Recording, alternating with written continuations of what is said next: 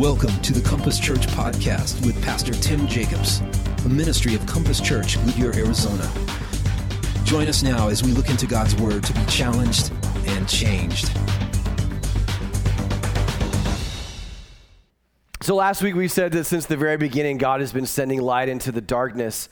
And our theme verse for this series has been on this card, and it says, "Greet the light." And we want you to be able to take this with you. And you'll have verses that you can read each day.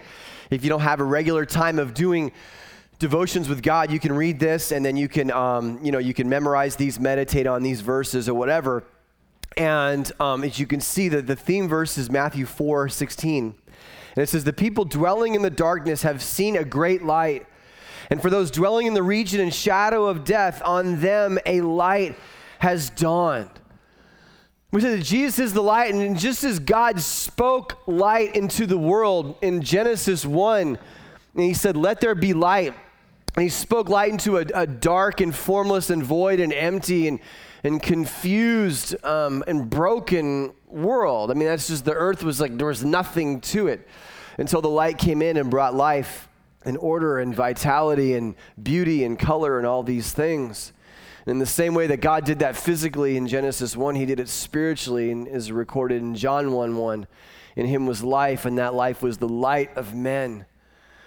And so that's what God does. He speaks light into dark places. He sends his word, Jesus, into dark places, into the darkness of the earth. And so when he gets here in John chapter 8, he says of himself, "I am the light of the world. Whoever follows me will not walk in darkness, but will have the light of life." So that's what he says about himself. But then he also says something else that's pretty extraordinary in Matthew 5. Rather than Jesus saying merely, he says, "I am the light of the world," but rather than merely saying that, listen to what he says here. He says, "You are the light of the world. A city set on a hill cannot be hidden, nor do people light a lamp and put it under a basket, but on a stand, and it gives light to all in the house. In the same way, let your light shine before others, that they may see your good works and give glory to your Father who is in heaven." Now, wait a second. I thought he said he was the light. He says, "I am the light," and then he turns around to his followers and says, "You are the light." So which is it, right? I mean, what are we talking about here? Well, the answer is it's both. And really, it's beyond just merely him saying, "I am the light." And if he really almost leans, if it's to be one or the other, it really almost leans towards us, because Jesus is no longer physically walking this earth. He's delegated the responsibility of the light to us. And he even says to his disciples, he says, "Look, you've seen me do a lot of great stuff. You're going to even do greater stuff than I did." That's crazy when you think about that. And so the idea is with the same power and magnitude and illumination that Jesus came to earth and lit up everyone around him. And sometimes people don't like the light, but they couldn't deny that it was there. And in that same power, he then hands it off and says, "You are the light of the world. And by what you do and by how you live and all of these things, you don't put that light, you don't hide it under a basket." You didn't have, light bulbs like we do now, but if you have a lamp, you don't hide it. You put it out there. And if you have a city on a hill, it's very hard to hide a city on a hill, at night, because even the faintest light you can see. And so I want you to live like that, because this world is a dark place. And so as you are living and shining my light through you, other people can see. And so I think it's really important. In fact, I would say this as we get started here in this sermon: if you're a Christian, your number one priority while you are alive on this planet is to crush the darkness. And how do you do that? By shining the light. You eradicate the darkness. It's crushed. And so light yourself up and get after it, because time is short. And you are where you are because that's where God wants you to be. And your job is to be a light, and it's just so clear. So that's what I want to talk about with you today. I want to ask ourselves, how do we do that? How do I shine it? Because it'd be so easy. You know, a lot of sermons you might hear say, you know, the whole point of today is shine the light. We're going to shine the light. And everyone gets you all riled up like, shine the light. Amen. Amen. We're going to shine the light. Yeah, go out and shine the light. I'll give you a little candle, a little blowtorch, whatever, a little illustration. Go light something on fire. I'm going to shine the light. And you walk out of here and you're like, hey, that's right, Pastor, we got to shine the light. And you're like, actually, I don't even know what in the world that means, man. What does that mean to shine the light? How do I do that? Sounded good. So we got to drill down a little bit more and say, what do we mean by that? What does that look like? Otherwise, it's just like, you know, we're just getting ourselves all fired up and everything else. So if my light is going to shine, I got to ask myself several questions. If that's really going to happen, I got to ask myself a couple of questions. And the first question I got to ask myself is this: do I love God with all my heart? So at baseline, you know, if my number one job, and Jesus says, look, you know, you're a city on a hill, you're a lamp. My grace has illuminated you, and you have to shine that light so that people can see that there's light in the world and they can praise your Father in heaven. And how do I do that? Well, I say it's got to start with the question, do you really love God? And you say, well, why would you ask that? And the reason is pretty simple, because if you look at multiple levels, when this guy comes to Jesus and asks him, hey, of all the laws in the Old Testament that we know, all the rules and regulations and directives and stuff, which one is the most important? And Jesus is like, that's easy. Love the Lord your God with all your heart and with all your soul and with all your mind. That's what he says. This is the first and greatest commandment. So if you get that one right, you're not going to have a problem with the rest of them, because that is the essence of it all. The most important thing God wants from us is the thing that will make the greatest difference in our lives.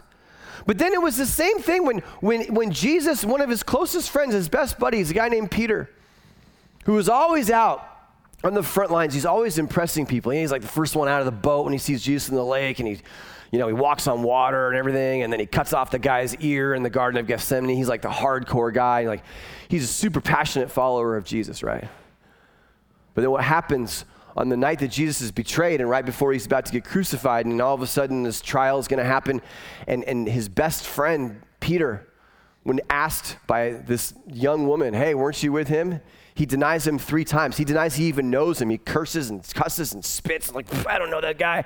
I have nothing to do with that person. You're mistaking me for somebody else. He denies his best friend in his biggest moment of need.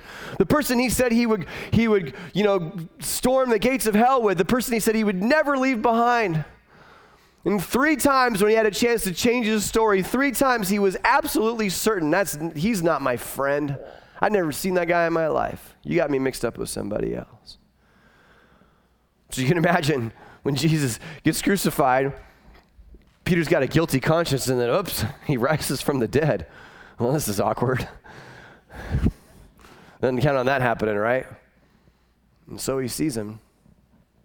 And then there's going to be a reconciliation that takes place. And then the question that Jesus asks Peter, I mean, he could have asked him all kinds of things, but he asks him 3 times, equal the amount of times of his denial. Peter, do you love me? Do you love me? Because that's the core issue. And so the question is a good question. What does it mean to really and truly and deeply love God? Well, let me ask you this. How many Mac people do we have in here? I mean computer, not the makeup. I have daughters, I know that. But the computer. How many Mac people? Come on, raise your hand. Mac people. All right. Okay. How many PC people do we have? Okay, that's kind of what I thought. Okay. Now, those of you guys that are Mac people, are you passionate about Mac, Apple products? Passionate? Raise your hand if you're passionate about it. Yeah. Okay, you PC people, are you like passionate about PC? Like, yeah. Good. I was worried that this wasn't going to work. So I'm reading this book by, by the way, how many just don't care? How many just don't really care? All right, that's what I found. Okay. Well, anyway, that's okay. But I'm reading this book by this guy named Simon Sinek, who says it's a book called Start With Why. And in it, he examines why people are loyal to certain products, like Apple or Harley Davidson, even though that both of those products, in comparison to their competition, tend to cost more money. They don't always have as many options or compatibilities as other brands, and they may not even be as reliable in certain circumstances. Now, don't get offended. That's just what the research shows. And so when he's saying, why is it that people will still run after these products with this like incredible loyalty, right? And so he has this little examination of this little lesson of how our human brains work. And he says there's one part of the brain that is called the neocortex. I don't know much about brains, okay? I just know that I have one and that it functions most of the time. But as I was reading this, he says there's a couple parts of the brain, right? The one is called the neocortex, and that's the part that is responsible for rational thought and analytics and language. So you communicate what you think about something, what you rationally decide or what you rationally come to a conclusion about, and you can communicate that in terms of a thought or whatever else by using the neocortex part of your brain. But there is another part of your brain called the limbic brain. And the limbic brain is different.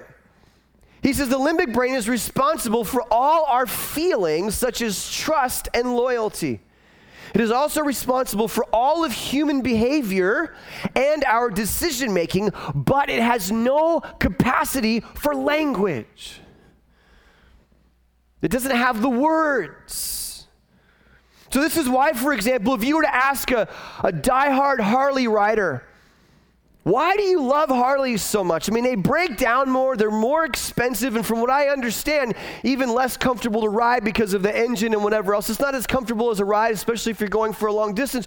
So why did you buy one and then go get, the logo tattooed all the way across your back? Why would you do something like that? How does that make any sense? And if you ask them, they might just say, well, it's because it's like, I don't know. I just love them, okay?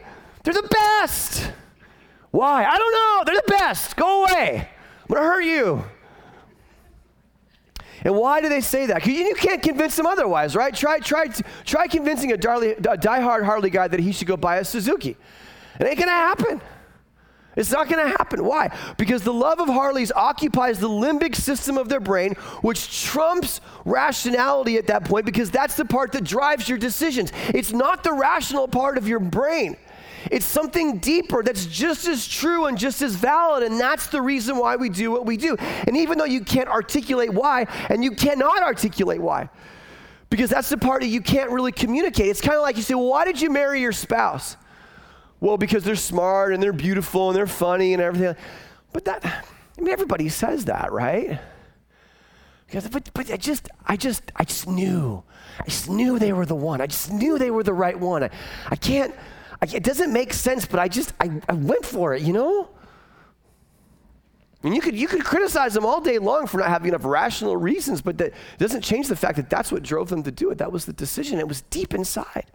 This is very important because for years on this platform, we, and I guess myself especially, have tried to convince you through evidence that I believe is incontrovertible, that God exists and that he loves you and that he wants to engage you and give you this amazing life, And so we talk about all of these things that make God's existence just totally incontrovertible. I mean, the fact that if you say, how do you have life from non-life?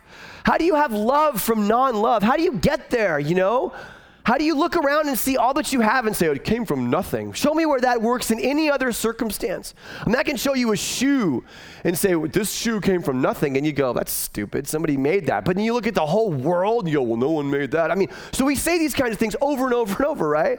How is it that we have an understanding of sin and most people are either trying to rid themselves of it or balance the scales because they have in their mind the idea that they can just do enough good things to outweigh their bad deeds, they can feel better about themselves, or they spend their lives going to college and trying to educate themselves into the idea there's no such thing as sin so they can assuage their conscience, which many people spend thousands of dollars and lots of time doing. But we all have this common idea, no matter where you are in culture, what time, what language, it doesn't matter. Everyone has this understanding of sin in their life and how to get rid of it. I mean, all of our movies and our books and our music deal with the same theme, And so why is it? So all of these are powerful arguments for the existence of God and our need to be released from sin. But here's the thing about all this, and we continue to tell you, here's why it makes sense to believe in God. But here's the problem. None of those things get you to love God more. They don't get you to love God more. And I think that's the problem. We have a lot of people who have a rational view of God. Yes, he exists because his existence makes sense. And these are the kind of people that say, well, there's the man upstairs. I always kind of bristle when I hear a person say, I'm a God-fearing man. I go, okay, what? I mean, that's cool, I guess, but a lot of times what I hear underneath that is like, I'm just a good citizen, I'm a person that believes in the existence of God, and I do my duty and everything else. And it's kind of like, okay, well, I guess I'm a Christian because I was raised a Christian, and my granddaddy was a Christian, and his granddaddy was a Christian, and we went to church and whatever. And it's like, well, I'm a Christian because I'm an American, and so and it's Christianity is better than Islam, and it's better than being an atheist because those guys are kind of angry and bitter and weird and whatever. And it's better than being better than Confucianism because I don't even know what that is, so I'm not going to be that. So I'm just a Christian because, it's like the only one that fits right for me. And so Christianity becomes the sensible choice for sensible people who want to raise their family with values in the suburbs. And, kind of like color within the lines and make sure, they say, hey, come on. It's good for the kids. Christianity is good for the kids. You get them there and they teach them good morals and stuff so they don't go off the deep end. And you hear like people like this all the time. And no offense, but if that's you, you're kind of like the PC person, It's like, well, I bought a PC because, it's good price and it's got good compatibility and, and it was the right choice for our family's needs and my job and everything else. It's a good, sensible choice. Wow, that's compelling. That's really exciting, right? You made the sensible choice. But that's what it is, right? So, no offense to you PC people, but if you like, it's not necessarily because you're like super passionate about it. It just made sense to you. Where if you're an Apple person, like, I paid more money and maybe it doesn't have this and this, but I'm changing the world, man. Because Steve Jobs, he's a renegade, and I follow him, and he's dead, which is really sad, but he was a legend, and I want to be identified with that. That's what the Apple people do, right? That's the way that it is a lot of times. But here's the thing, when you look at Scripture, God doesn't ask us to make the sensible choice. It's very irrational to follow Christ in a lot of ways. There's one verse in Isaiah where he says, come let us reason together, and all of my apologetics friends are like, come let us reason together, and that's true, that's one, but most of the time it's a very unreasonable thing to be a follower of Jesus. And to love God is a very unreasonable choice.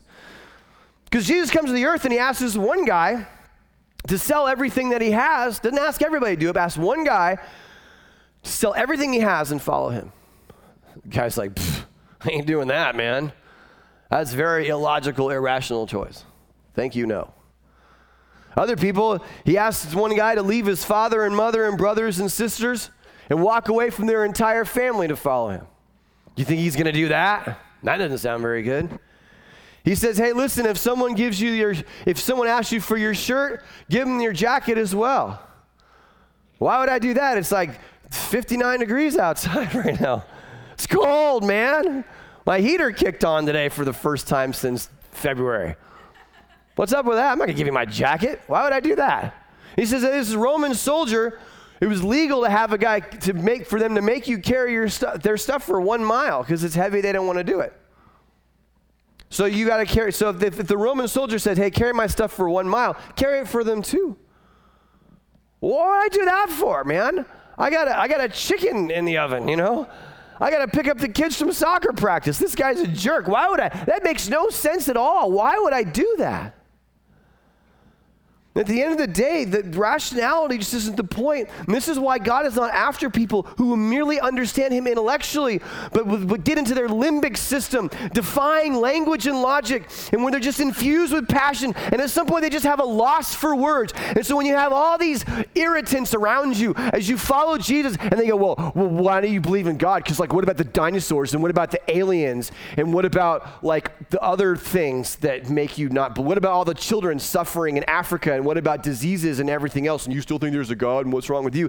And you're sitting there like, oh man, I don't know how to answer this, and I don't know, and finally you're just like, what? I just know, okay? I just know. And it's not like I'm blind to reason or rationality, but we can sit here and talk and I have talked for hours upon hours upon hours with people, and it's not that they haven't been convinced intellectually. It's of course they've been convinced intellectually. They do not want to believe.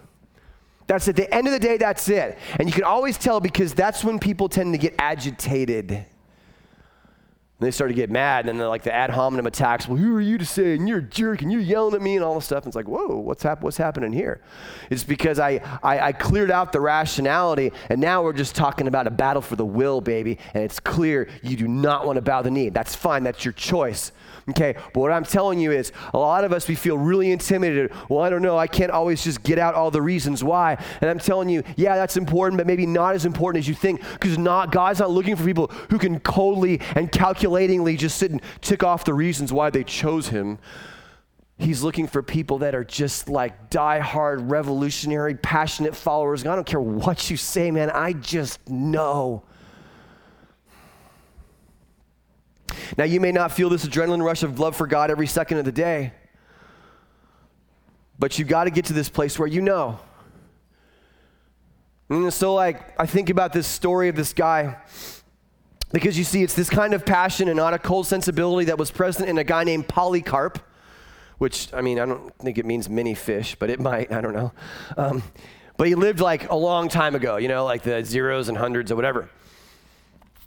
And he was 86 years old, so he's older.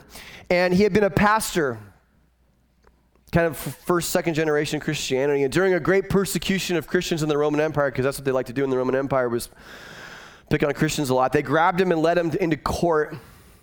They said, look, man, we feel bad. We know you're really old, but you've violated a big time law, which is you cannot swear allegiance to Jesus because you're supposed to swear allegiance to the Roman emperor. And if you all we need you to do is just make the sensible choice. You're old, we don't want to hurt you, but just drop Jesus and swear allegiance to Caesar, whoever, and we're good. But if you don't, there's a stake over there, and we're going to tie you to it, and we're going to burn you. And so Polycarp's famous response, and you think about it, man, you're an older person, and you're like, man, is this what I get for all these years of serving Christ, right? Why don't you just make the sensible choice? You don't have to really just say it, and then in your heart you can think something else, and they'll let you go on your way. And they're all going the way the story goes is they all felt really bad. Like the soldiers, it's like, they don't want to hurt this guy, but they're bound by the law, right? So Polycarp says this, 86 years have I served him, and he has never once wronged me. How then shall I blaspheme my king who has saved me? That's a love for God that defies logic. That's not the sensible choice. That's the irrational choice. This dude, they took him over to the stake, and they're going to tie him up, and he's like, guys, I'm good. You don't need to tie me up. I'm good. And many of the people that stood around and watched him go up in flames were moved in their heart because they saw light that they had never seen before. Because there was a man who said, I love God more than I love my own life. That defies logic. And sometimes defying logic is a really good thing. You can't take a stand like that with pure intellect or pure rationalization or pure sensibility. By the way, I think, some people wonder if they were in the same situation, could they make that same decision? I think that many of you could. You don't think that you could because we're like 4, 5, 8 steps removed from that. But I think if you were put in that situation, a lot of you love God with such a passion. And I think you're a lot closer than you think in terms of your ability at that moment, because the context would be so much different. But there's a lot of us in here who wouldn't. And it doesn't have anything to do with how much God makes sense to you. It has love for him infused your soul. And it's got to start there, and I don't know what to say. It's got to start there because everything else is going to be too laborious for you. That's the difference between religion and relationship, And so, I meet religious people who, they do like the Christmas and Easter thing, and they're dedicated to their religion, and it's just so stinking bland and boring and stale, and it's like, ugh. And then they find out I'm a pastor, and they group me in with their religious leaders. I'm like, please don't. Because I don't know anything about your traditions, and quite frankly, I just don't care. It doesn't matter to me. Because that's not who we are, man. We have a beating heart of flesh in us that comes from the God of grace. And you've got to encounter that God of grace. See, you have to get to the point where you really are totally blown away and mortified by your own sin and the magnitude of it. Or you got to look at your sin and you just go, man, I'm a rotten person. I mean, I really don't think that you can truly understand the grace of God until you come face to face with your own deficiency. And that's why the phrase, I'm a good person and I'm basically good, that's just so stinking dangerous, because it's like that's not helpful at all. You can get through your life, and do some morally kind things, but you know who you are at your core. Stop lying to yourself. And in the midst of all that, you see a God of grace who wants to come and trade places with you because he loves you more than you would even love your own children. And when you really come to grips with that and you see the power of God at work in your life and the things that he's done, and that God became a man, became one of us so he could stand with us and take our place, our punishment, and you're blown away by that reality and you encounter him. And at some point, you're just at a loss for words, and that's okay. So the question is, do you love me? Because that's the sort of thing that is contagious. People, arguments don't change. That's why it's so worthless on social media to argue with people about God. It's like, that's such a worthless thing. What causes revolutions and changes the world is when people capture that limbic, that soul, that heart, So the passage says, let your light shine before men, they may see your good deeds. Well, how do you do that? Well, if you love God, then it's pretty easy, but the next question then would be, how do my actions make it easy for people to see that I love God? And that's the question. Because Jesus says, look, I want your light to shine like a city on a hill, like a lamp that's been placed upon a big table, a high top table or whatever, so everybody in the whole room can see it. So the question is, how do I make it easy for people to see what's in here? That there really is something happening. And I think that often we believe that if we're going to shine brightly, we have to be living some kind of different life. Maybe if I didn't have the past that I had, or maybe if I was, more talented or had some special calling, maybe that I could be someone that could shine brightly. And if I was only holier, But the truth is, you are where you are. And I want you to hear this. Wherever you are in life right now, wherever you live, the job that you have, the family that you have, the circle that you run in, the hobbies that you've been, led into, and whatever else that you're doing in your life, you are where you are because that's where God wants you to be at this particular moment. And the hardest thing in the world, Stephen Pressfield writes about this in his book, The Warrior Ethos. He says, the hardest thing in the world is to live your own life. In other words, I think the hardest thing in the world is for you to say, just to not try to be somebody else, but to say, I'm a unique creation of God in this place. And rather than thinking, well, if I only had this life or only this talent or whatever, if I was only here, then I could be useful for God. And that's the wrong thinking. The right thinking is, I'm exactly where I'm supposed to be. Now, what are the 3 or 4 things I need to do to begin shining that light? Because the most heroic or difficult or amazing thing you can likely do in your life is not graduate with some degree or make some level of money or whatever else, but to say, what does it look like to show that I love God right where I am now? And when you do that, you begin to crush the darkness that's all around you.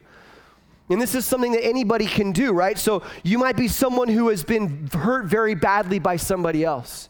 So you've been walked out on or cheated on or lied to or physically abused. And you have every right to go through your life according to how the world feels about this. You have every right to go through the rest of your life feeling bitter and angry and vengeful. And people are getting to the point now where they're just kind of proud of that. Like, I'm living my life angry. Okay, you can do that. But as we talked about a few weeks back, when I mentioned this from the great Christian philosopher and teacher Dallas Willard, when he asked the question, what would it look like for you to live life without anger? And I was like, I heard that question, I was like, whoa. What would I do with all my spare time? Right? That's a good question.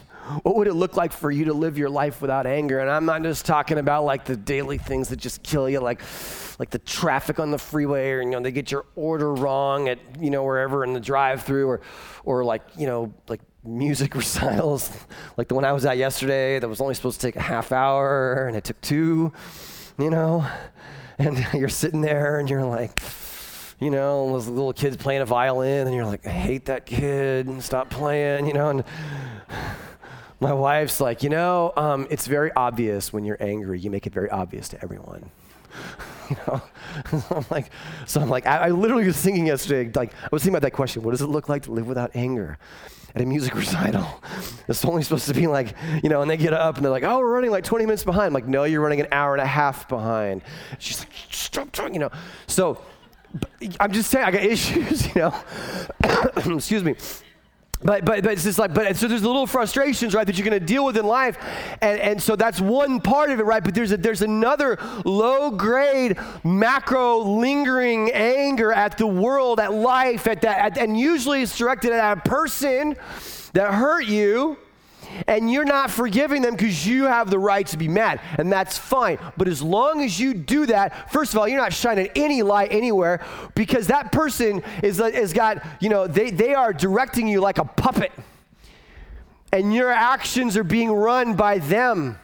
They are running your life. They are casting a shadow over your past, present, and future. And the words they said, you live by, and you see yourself through. It is idolatry to the greatest degree when you are bitter against someone, because you are consumed by them. And so for some of us, the greatest, most heroic activity you could ever do in your life is to release the hold that person had on you.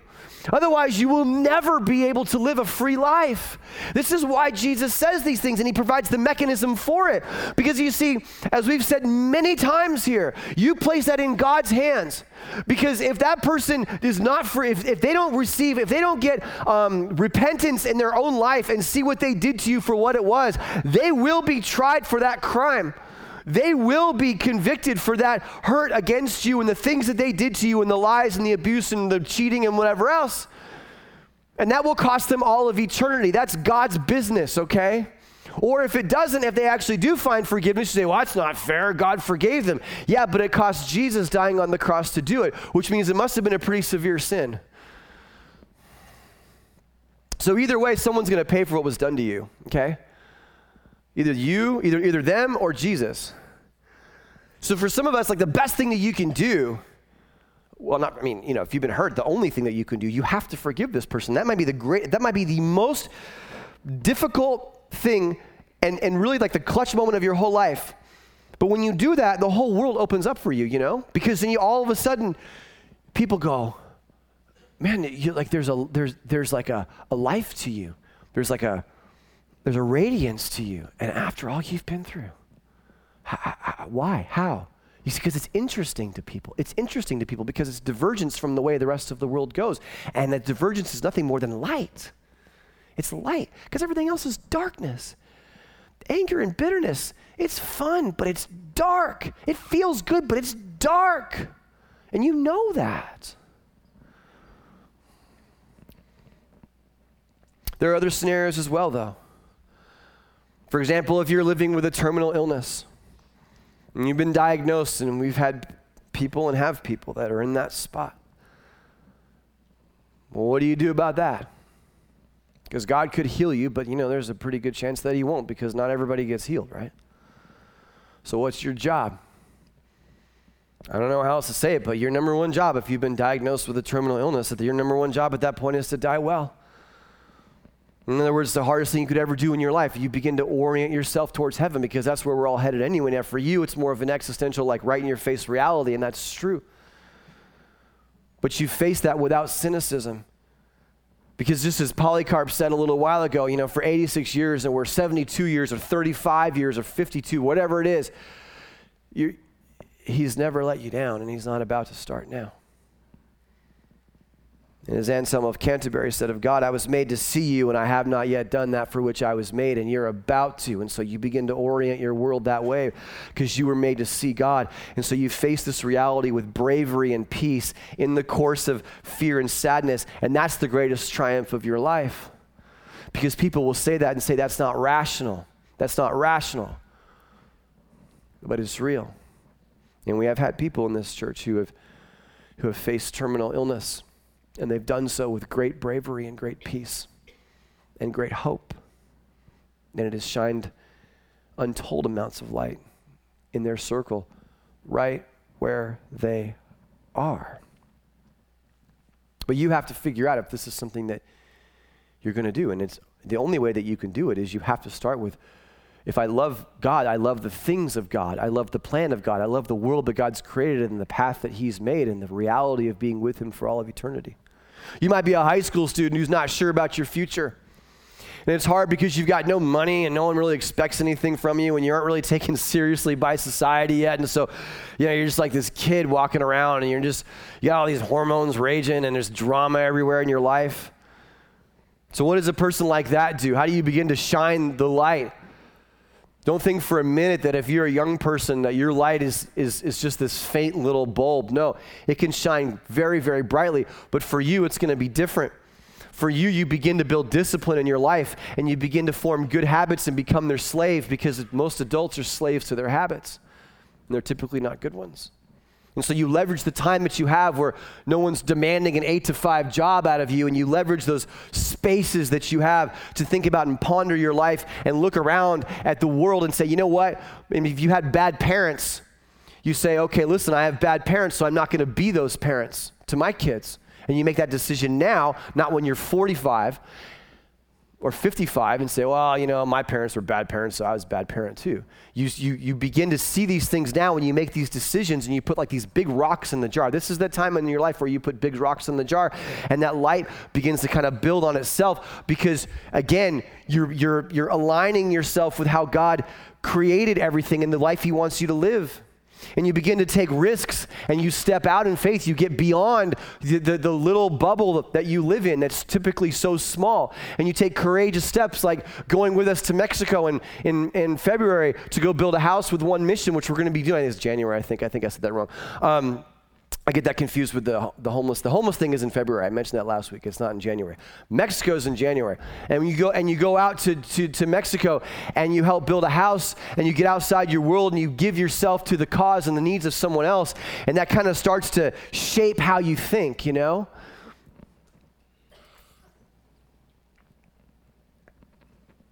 it could go on and on and on. And you're a single person. And you might say, well, my life's not really going to start until I get married. Well, you could get married, but how do you shine the light right now? And all of a sudden, you're not on Tinder and you're not hooking up with people like all the other single people are in your life that you know. And you're living a life of purity. And you're living a life of godliness and holiness even in the state that you're in. And you don't think that that's going to start rapidly setting you apart and your life is going to be diverging from everybody else's where they go, whoa, what's going on there? You have a peace and a wholeness about you where we're over here wrecking our lives, And then what's going to see the problem with the light is that some people don't like the light. I know for me, when I go to bed at night, and this is like a long-standing little debate with my wife and I, because she doesn't mind the little light in the room. I hate light, right? So I don't like the little smoke alarm light. I don't like the cable light. Like, why did they put a big bright blue or whatever the box is? I don't know, we don't have cable, some light. There's always little lights everywhere from the modem and this and that. And there's a TV or whatever you want to call it. And there's then some kid turns the hall light on and blasts through the cracks in the doorway and I'm like, oh, I can't stand the light, right? So I'm always trying to hide the light because even if it's the tiniest little light, you can see it if it's really dark. And there's going to be people that don't like the light because they like the darkness. And when they see you, they don't like you. And all of a sudden, well, I'm like standing out. Well, good, you're supposed to stand out. But it shouldn't be that hard if your love for God is intact. So I read this story about a maid named Sandra Mendez Ortega. I don't know if you heard of this story, but she's in the country illegally. She's an illegal alien. I mean, you can't say it anymore. She's an illegal person. I don't know. She's not supposed to be here. She's a 19-year-old young gal. She's dropped out of school in 6th grade. She has no education. Pregnant with her second child at 19, unmarried. So it didn't take much to see that she's kind of had a hard life and hasn't made the best decisions so far. She was hired as a maid for this couple to work in their home. And in the process of that, she stole several rings from the wife. They were valued at about $5,000. Apparently, according to the story, I think the rings were turned back in, but the crime was still committed, right? So she was arrested and taken to court, and the jury, of course, found her guilty. I mean, what else do you do? She's guilty. And her sentence was that she was ordered to pay $60 in restitution. Now, it's not very much money, but when you're 19 years old and you are in the country illegally and you're pregnant with your second child and you have no education and you can't exactly apply for a maid job again because, your references aren't going to speak very well of you at that point. $60 is kind of a lot of money. It's crushing. The jury realized this. The jury convicted her, sentenced her to this. And they knew what they were doing. But they also saw the situation of this person, this young woman. And so at the sentencing, they passed a hat and they took up a collection. And they raised $80. $80 for this young woman. And they paid her sentence. And they said, we knew she was guilty.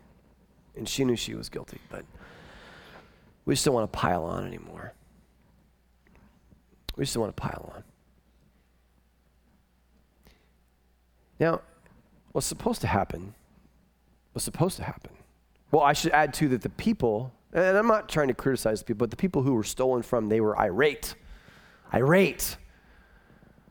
at the fact that the jury would do this. The small amount of money and the fact that she walked away owing nothing. They were very, very mad. It's understandable. But the jury looked at this woman and they said, what's she going to do? Now, if the jury did what the jury is supposed to do, just sentence her and walk out like, you're a waste. Thanks for coming to our country, screwing things up, tying up the legal system, stealing from our citizens. Bye. Go back wherever you came from. It would not have made the news. Because that's what you're supposed to do, right? That's what happens. That's the way of the world. But they looked at her and they said, this woman, she's got nothing. We need to step up and pay for her. And it makes the news. Why? Because the news consists of things that don't happen very often. The news consists of things that you go, whoa, that's not from around here. So in the one breath you have justice, and in the other you have mercy. Now what you have to understand is however you feel about that, and I'm sure if you've got into the story, you might say maybe she's a rotten person, but can I tell you, in that one moment when they gave her that money, in that one moment, the darkness was crushed. Because whether she receives it or not, or understands it or not, grace came right into her face, a bright light right into her face that said, you're worth more than what happened to you and what you did. And so, as far as God is concerned, like little Sandra, every single one of us is a Sandra Mendez Ortega. Every single one of us. And like her, we owe a debt we can't pay. We're too poor to pay it. A measly $60. You can't even afford that. Our debt, of course, is much greater, but it's still one easily covered by the God of all creation. I gotta tell you, until you get there, until you see it like that, it's never going to find its way into the limbic system. It's never going to be a love beyond words. It's never going to be a passion that can stare down a bunch of guys with lighter fluid and spears and whatever, and a stake. It's never going to be able to get there. And it's never going to shine so brightly. That God saw that you were completely beyond help and stepped in for you. That's our message. That's Christmas, guys. You internalize that, and then that light just goes out and the darkness is crushed. Would you bow your heads with me? You know, I just want to give you an opportunity right where you are to own this light. And so if you've never received the grace of Jesus, I just want you to, this is creative prayer, but you can just say this to God. Say, God, I just want to introduce myself to you. I'm Sandra. I have a debt I can't pay. That's it. I have a debt I can't pay. And I could sit here and pat myself on the back for all the things I think I've done, but when it comes down to it, I know I need your grace, so I'm asking for it right now. I need that jury to come up with the necessary funds so I can walk free. And I believe the jury is Jesus. Thank you that you love me more than I could ever understand. And you have pity on me, a sinner, because that's who you are. So I tell you, I'm not perfect. I'm not perfect. I will never be perfect. And I might never be able to understand all that's going on in this moment, but I can tell you, I just know. I just know that I'm saved and I'm forgiven. And that's my testimony. You just tell them that. And the rest of us have been walking with Jesus for a while. Maybe that light's been put under a basket because, you know, you just kind of forgot, you know, and that's okay. But you need to get to the point in your life where that passion has come back and you embrace this kind of understanding. And you're not worried about the people that are trying to get you to list all the reasons why you think the way you do. I just know. God, help us to have the courage of a Polycarp. Help us to have the faith and the humility of a Peter to come back and say, yes, I love you. And help us to have the vision to see where you put us now and how we can shine beautiful light out to the people that we know right now by how we live. May it be easy for people to see our love for you in Jesus' name. Amen. Thanks for joining us today. Why not ask God to change your life so you can go and change your world for Him? To find out more about our church online, go to www.compasschurch.info, and we'll see you next time.